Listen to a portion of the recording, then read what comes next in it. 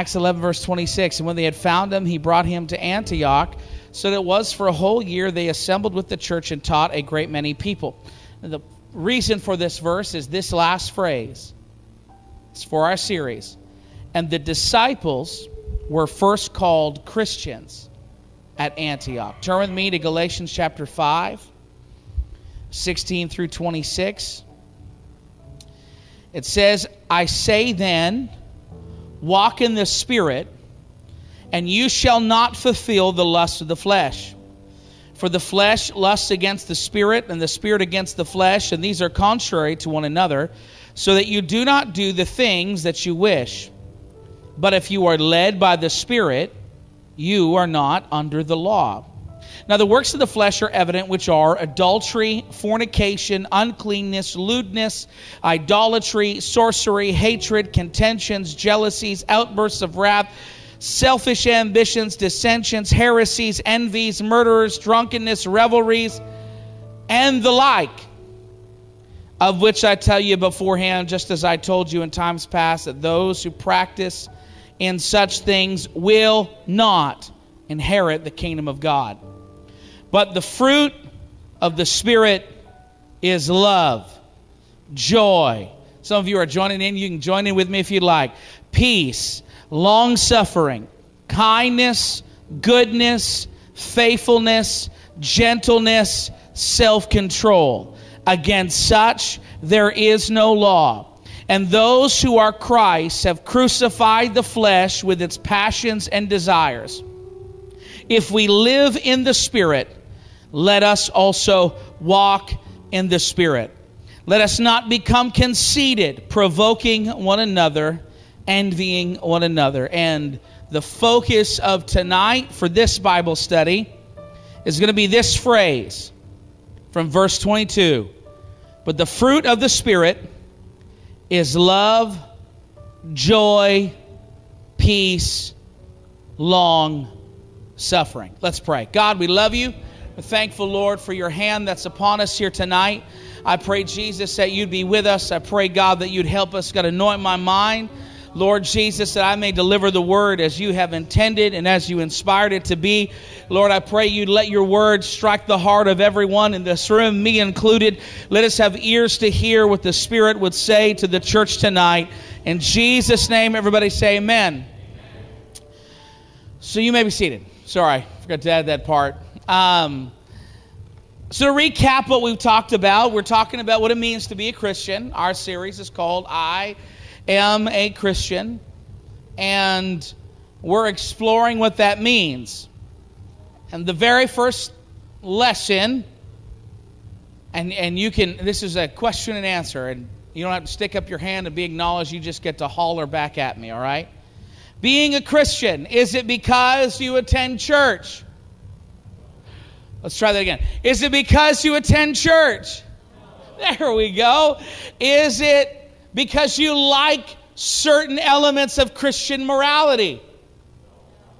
Is it because you embrace certain Christian teachings? Some of you hesitated there for a second, but the answer, yes. That's right, Dave. The answer is no.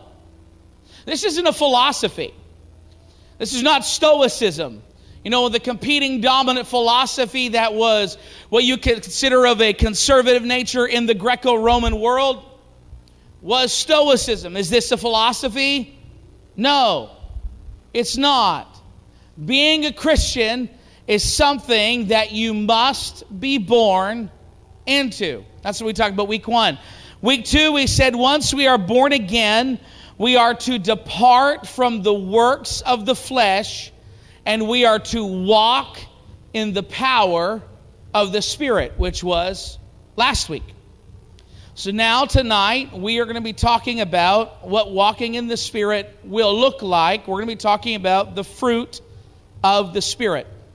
Now, we've made this comment before in other Bible studies and other sermons and other messages, but it must be restated in a study like this. The fruit of the Spirit is a result of the work of the Spirit in your life. John 15, 4 through 5 says this, "Abide in me, and I in you. As the branch cannot bear fruit of itself unless it abides in the vine, Neither can you unless you abide in me. I am the vine, you are the branches. He who abides in me and I in him bears much fruit, for without me you can do nothing. That's the difference between the Stoicism of the Greco-Roman world, which has many admirable qualities, and being a Christian, that life transformation, character transformation, the transformation of your mind and of your heart is not something that you produce on your own. Fruit can only grow from a branch that is grafted into the vine. It comes from that branch abiding in the vine. And the vine isn't your will. The vine isn't your discipline. The vine isn't your get up and go. The vine is the Spirit of the Lord Jesus Christ. And these fruit of the Spirit are qualities that are not something that you can manufacture on your own. You can't go to Amazon or go to Indigo and get you a $9 coffee from the Starbucks there and life skill and life hack your way into a better character by visiting the self-help section and perusing through a list of books. One commentator on Galatians 5 said this: the fruit of the Spirit is not qualities or are not qualities of personal behavior which men can elect, cultivate, and appropriate as part of their character. This only can come by a work of the Holy Ghost in your life. You can improve yourself through human effort. You can change behaviors through human effort, but you cannot bear the fruit of the Spirit with human effort. That requires the work of the Holy Ghost. Because when we read about the fruit of the Spirit, when we read what Paul is writing about the character of Jesus being formed in us by the power of His resurrected Spirit. In fact, if we want to see the fruit of the Spirit take on flesh and live, we see them perfectly personified in Christ Jesus. The fruit of the Spirit is the character of our Lord and Savior. And so in order for this fruit to be manifest in your life, we've got to allow the Spirit to permeate every part of our character. Now, you may be saying, Adam, if this is a work of the Holy Ghost and this isn't, a me work thing, then why, if I can't make it or bear it on my own, then why talk about it at all? Well, as we talked about, I believe it was last week, about walking in the Spirit. Walking in the Spirit is something that we've got to set our minds to. And so talking about the fruit of the Spirit is about putting a target in front of us all for us to focus on, to set our mind to, and then pursue Jesus so that He can create these things in our life. While the fruit of the Spirit is produced by the Holy Ghost, we are not passive in the process. We have got to submit to the Word of God.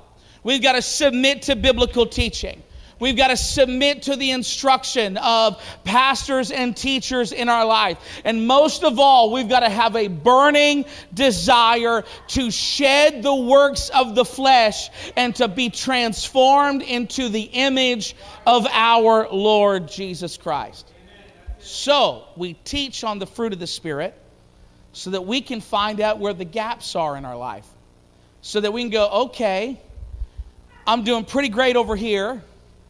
I'm dropping the ball over here, so I'm going to focus my mind, my heart, and my prayer, and I'm going to have the doors of my soul flung open for the Lord Jesus to change me in this area of my life. God is not going to force the fruit of the Spirit onto the soil of your soul. He's not going to do that. You've got to say, Lord, this is where I lack, and this is where I need your help. So, before we jump into descriptions, we've talked about what the fruit of the Spirit, where it comes from. It comes from the work of the Lord, work of the Holy Ghost in our life that we diligently pursue. Before we jump into our descriptions here tonight, I want to cover this point. How important is this, really? I mean, it's Bible study, so we know it's pretty important, right? If we're going to take one of 48 to 50 times a year, we meet for 45 minutes of biblical teaching. It's got to be up there on the top 48 things a preacher can talk about in, a calendar. I cannot underscore how important the fruit of the Spirit is in your life. Let's look at Matthew 7:15 through 23. Beware of false prophets who come to you in sheep's clothing, but inwardly they are ravenous wolves. You will know them by their fruits. The Bible, we use the Scripture to interpret Scripture. We know what the fruits are because the Bible will tell you what the fruits are when it says fruits are this. Right? You'll know them by their fruits. And then he asks like the most rhetorical question ever. Do men gather grapes from thorn bushes or figs from thistles? The answer to that is no, they do not. Even so, every good tree bears good fruit, but a bad tree bears bad fruit. So just by way of saying, they're not a bad person. I just do bad things. That's wrong. That's a cultural lie. If there is bad fruit coming from your life, it's probably because you got some bad stuff in you. The problem's always you. The problem is not the world. This is a worldly thing, a worldly avenue or a way of thinking where we say, hey, don't blame me. I'm just a good person that occasionally does bad things. No, the Bible says bad fruit only comes from bad trees. That's just how it works. It's how it works in the garden, how it works in the soul. And so if bad fruit's coming from your life, the problem is you. The problem is me. The problem is us. Every good tree bears good fruit, but a bad tree bears bad fruit. A good tree cannot bear bad fruit, nor can a bad tree bear good fruit. Listen to this. Every tree that does not bear fruit is cut down and thrown into the fire.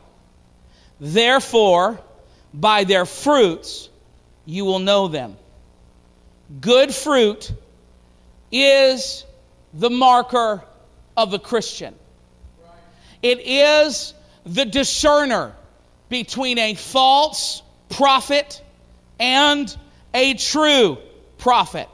Notice, both Jesus' words in Matthew 7, as well as our passage in Galatians, speaking of the same subject of fruit, said nothing about supernatural gifts, nothing about miracles, signs, wonders, spiritual warfare, spirits, angels, nothing about giftedness, talent, good looks, hairline, praise God, wealth, charisma, life success. It was about character.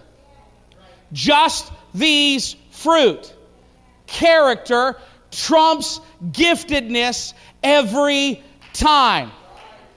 Not only will fruit be the way that we know people, but it will be the marker by which God knows people. Because listen to what he says as we read on in Matthew 7. Not everyone who says to me, Lord, Lord, shall enter into the kingdom of heaven, but he who does the will of my Father in heaven. I want you to listen to this, Apostolic Church. Many will say to me in that day, Lord, Lord, have we not prophesied in your name, cast out demons in your name, done many wonders in your name? Then I will declare to them, I never knew you. By their fruits you shall know them, and by their fruits he shall know them. Fruits are the marker of a disciple of Jesus Christ. The fruit of the Spirit is the means by which God will determine who is His and who is not His. How important is the fruit of the Spirit, Adam? It's a salvation issue. 100% it is a salvation issue. And I'm passionate about this because I'm looking inwardly at my own life with much fear and conviction. But I also say this under the authority of the Word of God, of the unction of the Holy Spirit. To fail to bear the fruit of the Spirit is to abandon the work of the Spirit in your life.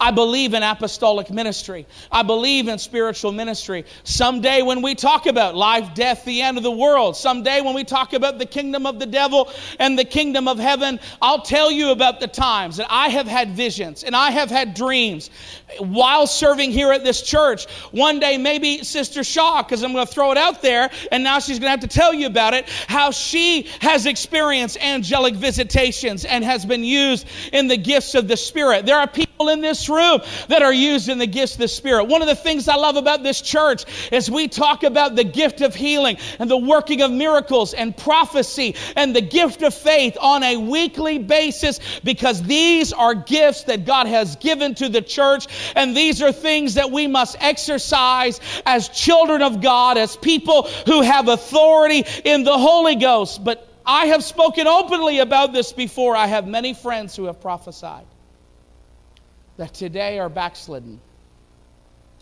I have had friends that have sat in this pulpit or preached in this pulpit that we have brought in that are no longer serving the Lord.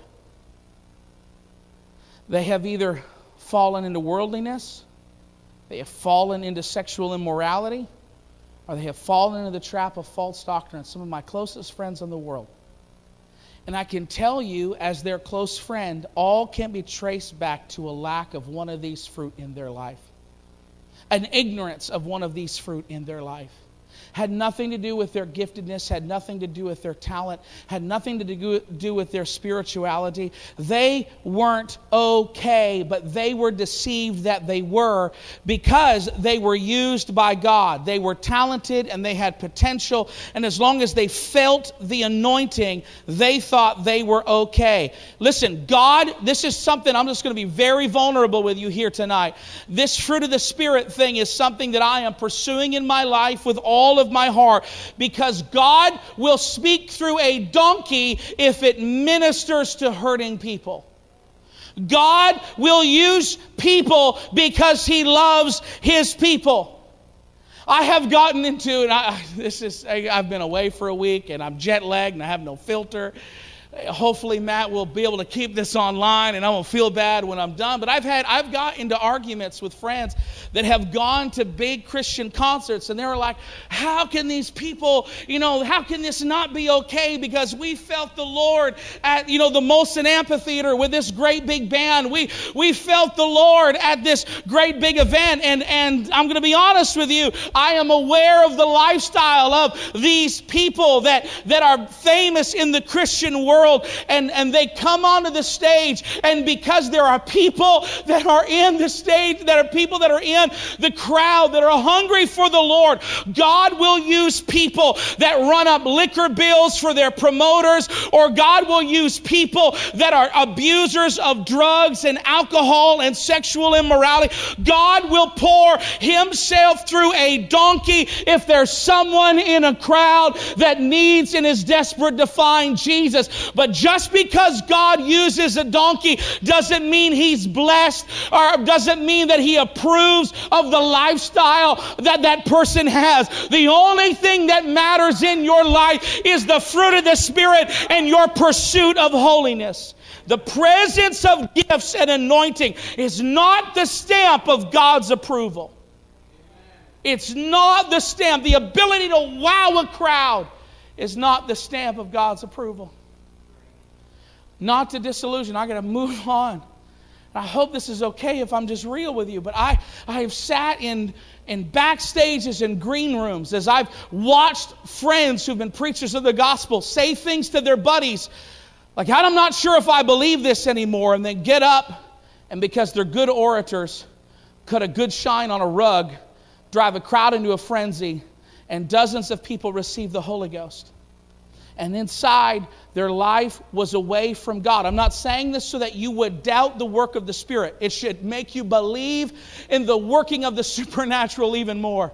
That God just moves, and God just works, and God is gracious and full of mercy. But it is not the supernatural giftedness of people that is the marker of God's approval. It is not the marker of God's approval on my life, nor any one of these pastoral staff members, nor yours. It is holiness and the fruit of the Spirit.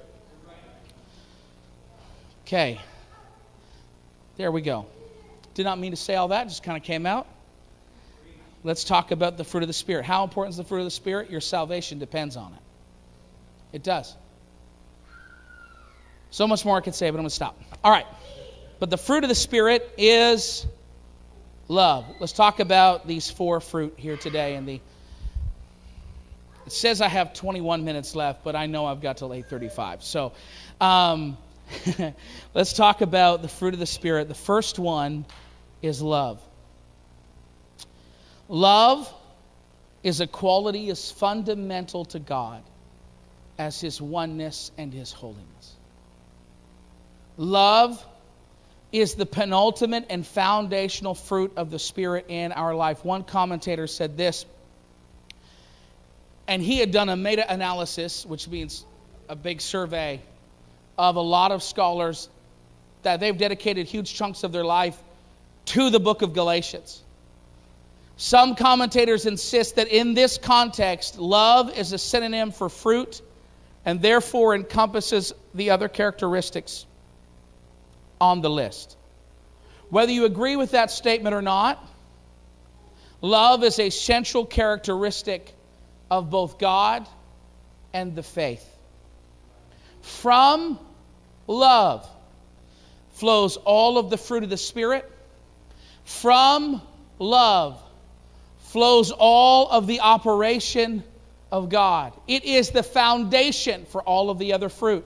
1 Corinthians 13 quotes to us a passage we all know. The greatest of these is love. Romans chapter 13 says, love is the fulfillment of the law. This is because God is love, and His motivation for acting towards us is love. 1 John 4, 8 through 9. He who does not love does not know God, for God is love. What's Deuteronomy 6 and 4? Hear, O Israel, the Lord our God, the Lord is. He who does not love does not know God, for God is love.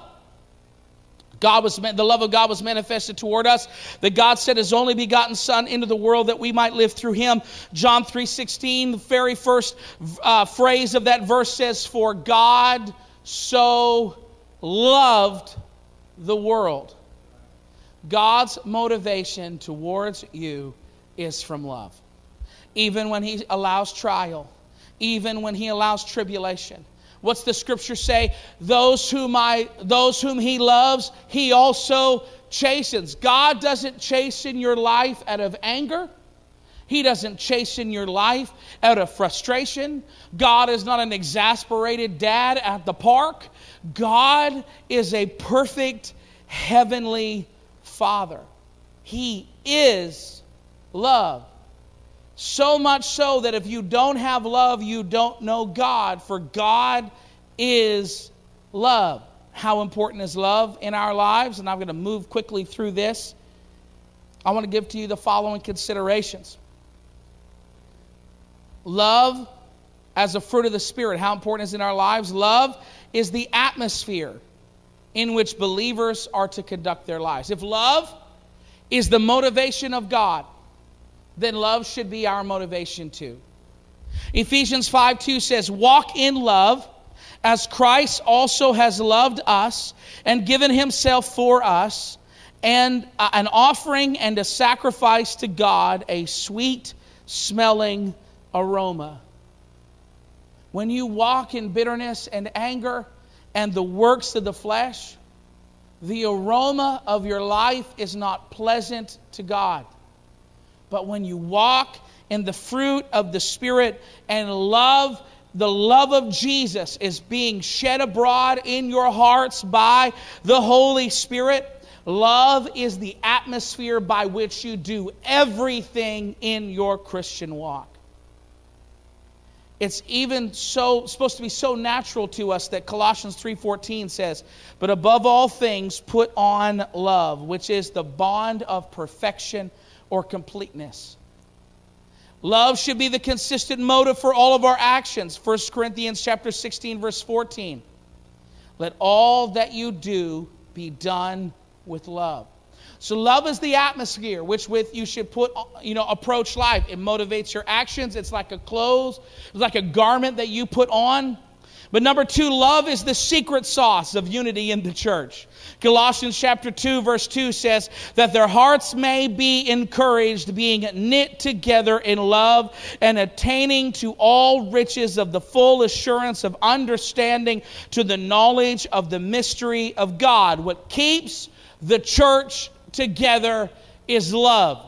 Unity is the glue, or love is the glue that keeps the church unified. It begins when we're filled with the Holy Ghost and we begin to love fellow Christians, Ephesians 1:15, and it moves on to everyone else that's in the church, including church leaders. 1 Thessalonians chapter 5, verse 12. And then as love has its perfect work, you don't just love the people that are in your life, the people that are in your church, but you begin to see everyone that you come in contact with the way Jesus does.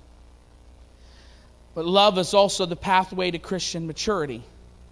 Ephesians 4:15 says, speaking the truth in love may grow up in all things into him who is the head, Christ. Philemon 9, therefore, though I might be bold in Christ to command you what is fitting, yet for love's sake I rather appeal to you, being such a one as Paul, aged, and now also the prisoner of Jesus Christ. Love is the pathway to Christian maturity. Love is the pathway by which we make appeals to one another. Love is also the restraint that we put on the exercise of Christian liberty. Romans chapter 14, verse 15.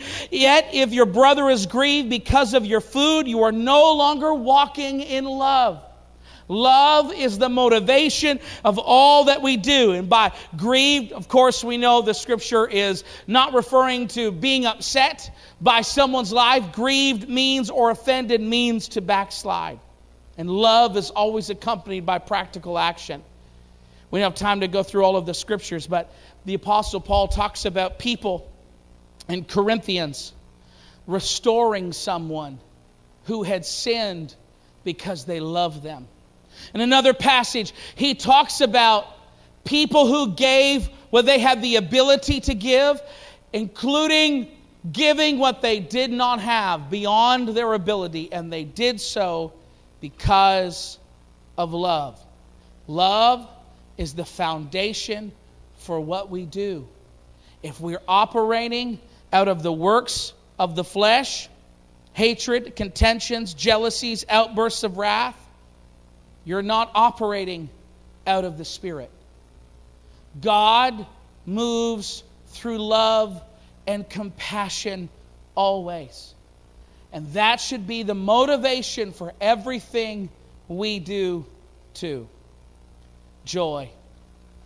When you think about God, what comes to mind? You think that God's powerful and sovereign and King of Kings. You're correct, because Psalm 47, 7 through 8 says, God is King of all the earth. God reigns over all the nations. God sits on a holy throne. If you thought of God as holy, you are correct, because Psalm 99 verse 5 says, exalt the Lord our God and worship at his footstool. He is holy. Verse 9 says, exalt the Lord our God and worship at his holy hill, for the Lord our God is holy. But do you ever think about God as happy? Do you ever think about God as joyful? I mean, is God happy? We don't think about it that much. Maybe it's because sometimes we're not, that happy or that joyful.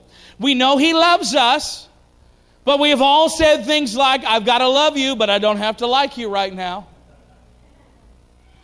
We know he acts justly and mercifully towards us, but does he do that from a sense of great duty and obligation and frustration at times? Well, I said I was gonna, so I guess I better. Right? Is God that exasperated dad at the park that is like, okay, I'll push you one more time on the swing? And then we're going to go home. We're going to go home. The football game, quarter's already done. We're going home. We're going to push it one more time. And you're not really happy to be there. You're just there because you said you would. And you realize you overextended yourself and you really didn't want to be there. You'd rather be lying on the couch. Is that God? No. We don't think about this a whole lot. We don't think about the emotional mind and world of God. But we have emotions. It's because we're made in the image of God. We didn't evolve our way into emotions. We have emotions because God has them. And so what's God's default emotion? Psalm 147 verse 11 says, "But the Lord takes pleasure in those who fear Him." One of the coolest verses, I'm going to read it, Zephaniah 3:17 in both the New King James and the ESV. "The Lord your God is in your midst. The mighty one will save. He will rejoice over you with gladness. He will quiet you with His love. He will rejoice." This is God. This is the Lord. This is the King of Kings.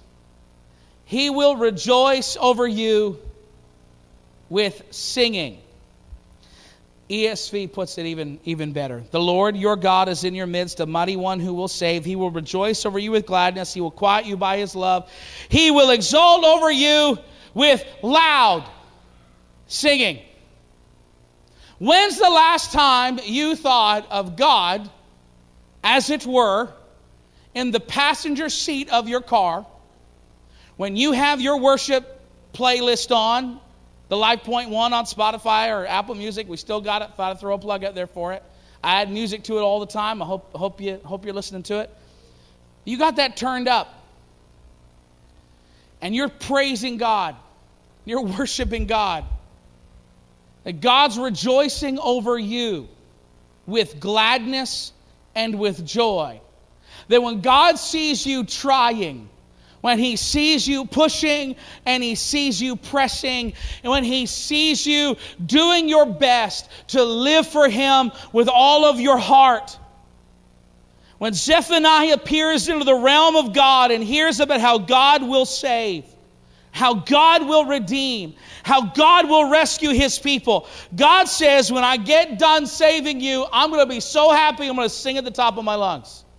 In fact, rejoicing in the original Hebrew in Zephaniah literally means to dance. It means to jump around, not like a weird choreographed TikTok thing that maybe some of your kids do that makes everyone feel uncomfortable. But like an explosion of rejoicing and happiness. I don't know if anybody's kid does that. I don't have TikTok. So it's like if you've watched a dramatic scene of rescuers when they pulled, remember the Haiti earthquake? And there was this little boy that was trapped under the building, and then the firefighters finally got to him, and they pulled this little boy out, and as they're pulling him out of this awful hole of rubble, his hands shoot up into the air, and he breaks into a big smile, and then these firefighters and Red Cross workers, they break out into like jumping and shouting. One of them gets on the hood of a pickup truck and dances a little jig. It's wild to see a whole bunch of rough and tumble, burly, alpha male guys that are there in the middle of carnage, as stoic as all get out. But when they finally pull that little boy out from his death and destruction, they began to rejoice. This is the heart of God. God is not angry. God is not mad. God is not depressed. God is not down in the dumps towards His people. When you mess up and you repent and you say you're sorry and you get back up and you pray back through, God doesn't have His arms folded, scowling at you, going, well, I hope you never do that again. No, God rejoices in your direction. What did Jesus say? He told a triplicate of parables. He told the parable about the lost sheep, the lost coin, and the lost boy. I believe it was in Luke and in Matthew. But when the sheep is found, Jesus says in the parable that the shepherd knocks on the doors of all of his neighbors, throws a block party, and says, we are going to rejoice because this lamb who was lost has now been found. Now, I've heard commentators and I've heard sermons as people jump through hoops and be like, well, lambs are really important. And it was really important to the shepherd. Well, I did my cultural research. Everybody thought Jesus was stretching the story a little bit much. Like, who would shut down the neighborhood or the street for one lamb? No one would do that. Maybe for a whole flock, But not for one lamb. Lambs go lost all of the time. But Jesus is saying through the parable of the lost sheep, the lost coin, and the lost boy, if you think that rejoicing like this is too much, wait till you see what heaven looks like when one sinner who repents over 99 just people that need no repentance. It's because God is full of joy. When He moves towards us, He is motivated by love and joy. Hebrews 12:2. Looking to Jesus, the founder and perfecter of our faith, who for the duty, who for the exasperation, who for the, well, I guess I better do this because no one else can, who for the joy, He despised the shame. Understand how agonizing the cross was? They beat Jesus within an inch of His life. They put inch-long thorns into His scalp and they pounded them into. They scraped the bone. They beat Him so He was marred more than any other man. And they hung Him completely naked as a crowd jeered and made fun of Him in the most vulnerable moment of His life as He walked into His death with the crushing weight and shame of sin resting upon His shoulders. But the Bible says that when Jesus looked forward and He saw you being a part of the church, He disrespected, He despised, He showed the shame no regard, and He pushed forward through the pain and the suffering and the sacrifice because of the joy of you being saved. God is not angry. God is full of joy. Zephaniah says He sings at the top of His lungs over your life. And I know that may sound a little weird to some of us who picture God as stoic and straight-faced and unmovable. No, that's not God. God rejoices over His children. And when you yield your emotional world to the Spirit, the same joy that God feels about you, He gives to you. The joy of the Lord, Nehemiah says, is your strength. It's God's own joy that He gives to you. It's a joy that doesn't come from pleasure. It's a joy that doesn't come from circumstances. It's not a joy that comes from enjoying the peaks and never the valleys of life, because that's not realistic. You're going to have mountains you got to climb. You're going to have darkness and night and valleys that are like the shadow of death that you're going to have to walk through. And so the joy is not something that you have because God fixes all of your problems in your life. No, God gives you His own joy. Like He gave you His own holiness and His own righteousness when you are born of the water and of the Spirit. Like He gave you His own power to live an overcoming life by the resurrecting power of the Holy Ghost that now dwells inside your mortal body. When you yield your emotions to God, God gives you His own joy. No matter, Paul says, Philippians 4:4, rejoice in the Lord always. And again, I will say, rejoice. Kara, or joy, is used 70 times in the New Testament to signify a feeling of happiness based on spiritual realities. You have joy because you have Jesus. Because you have Jesus, you have joy. Joy that is a quality of His own emotional framework and mind comes into your spirit. The joy that is part of God's own nature that He imputes to you by the power of the Holy Ghost if you'll let Him. Peace. I got to move on. It's more than, I'll be really quick with this because I've preached about this here like 4 times. And so I really don't have anything new on this particular subject. Peace is more than the absence of conflict. These scriptures stand in the face of contemporary culture.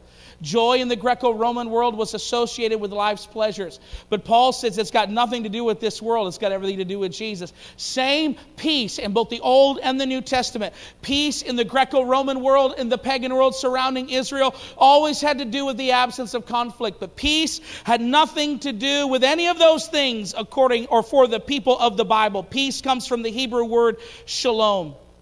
And shalom means life according to God's design. Life as God created it to be. Shalom was more than the absence of conflict. It transcended disruption.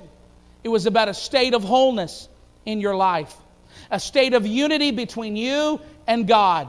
And a state of wholeness in your relationship with God and with other people.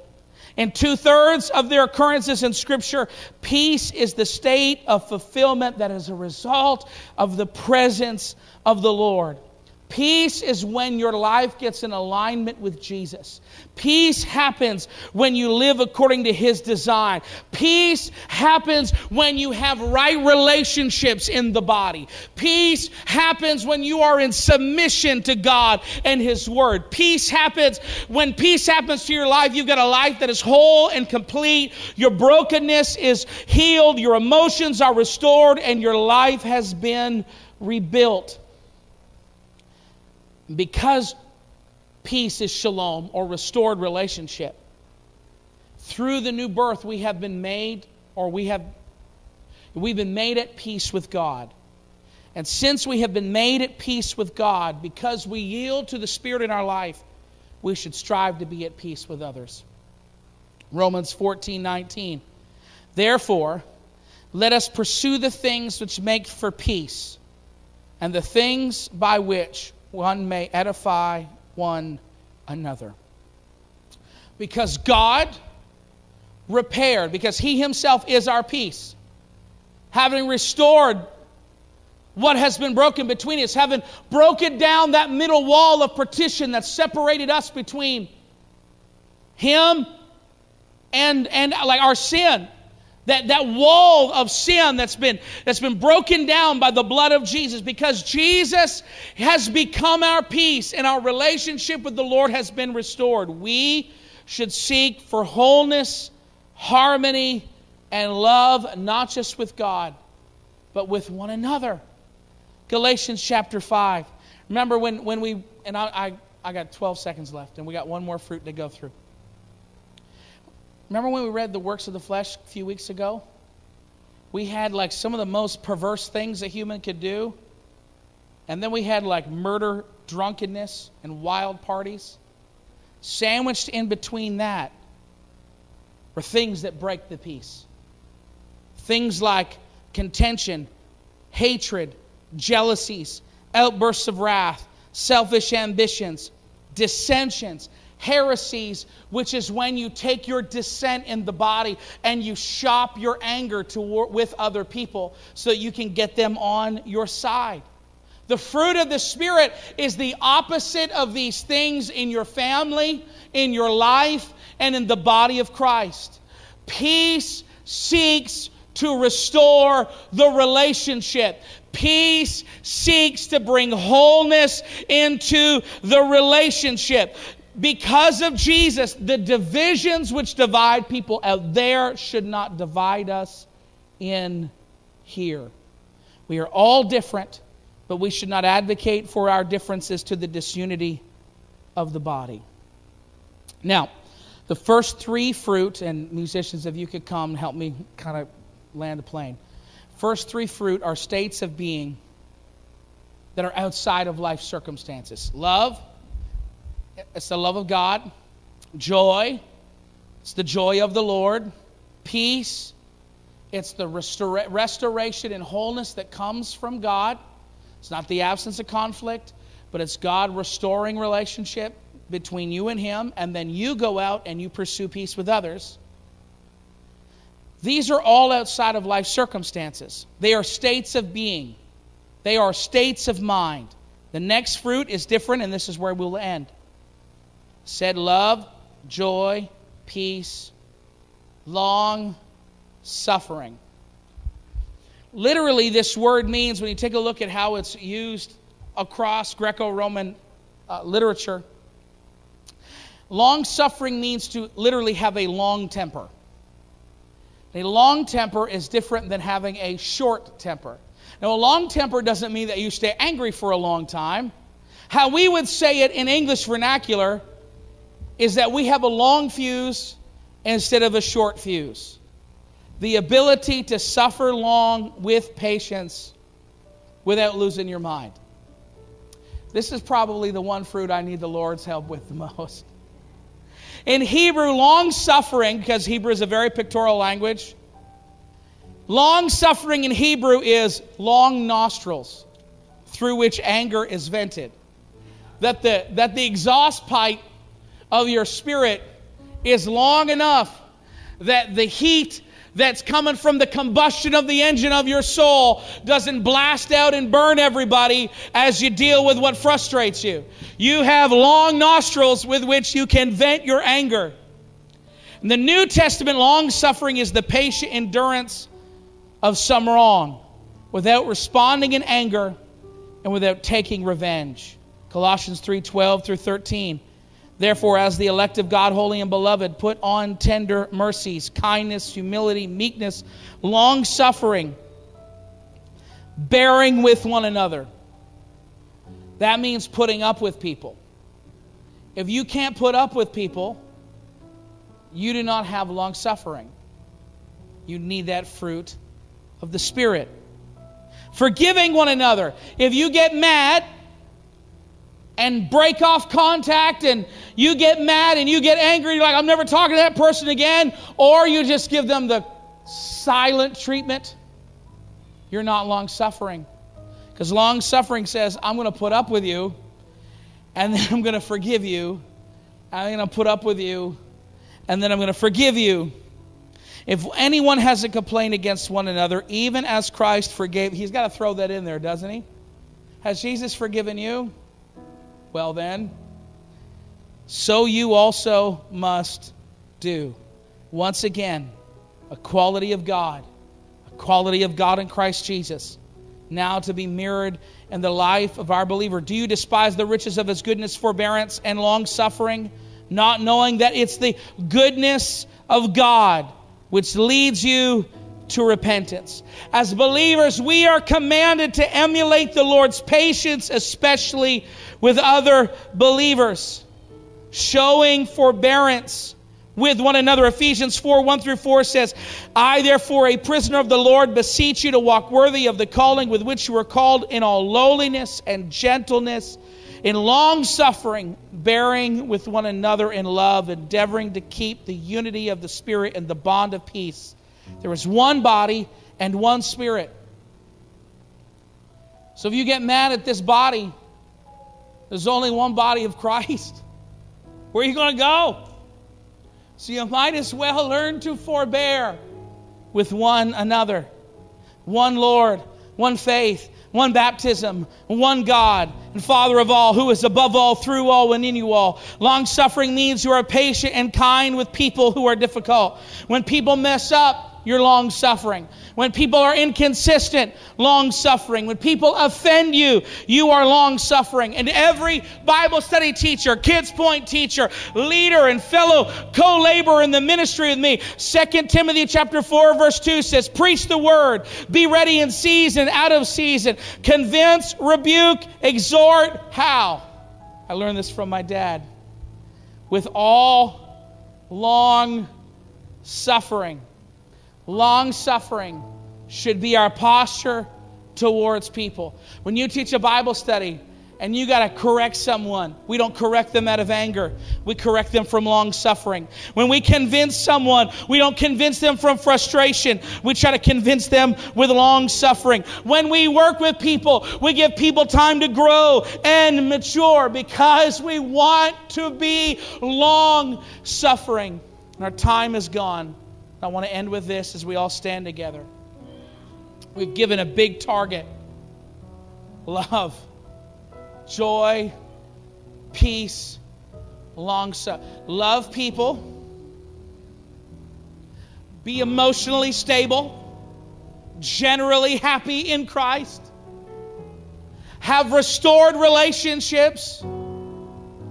And put up with sometimes the dumb stuff that people do in your life and in your family.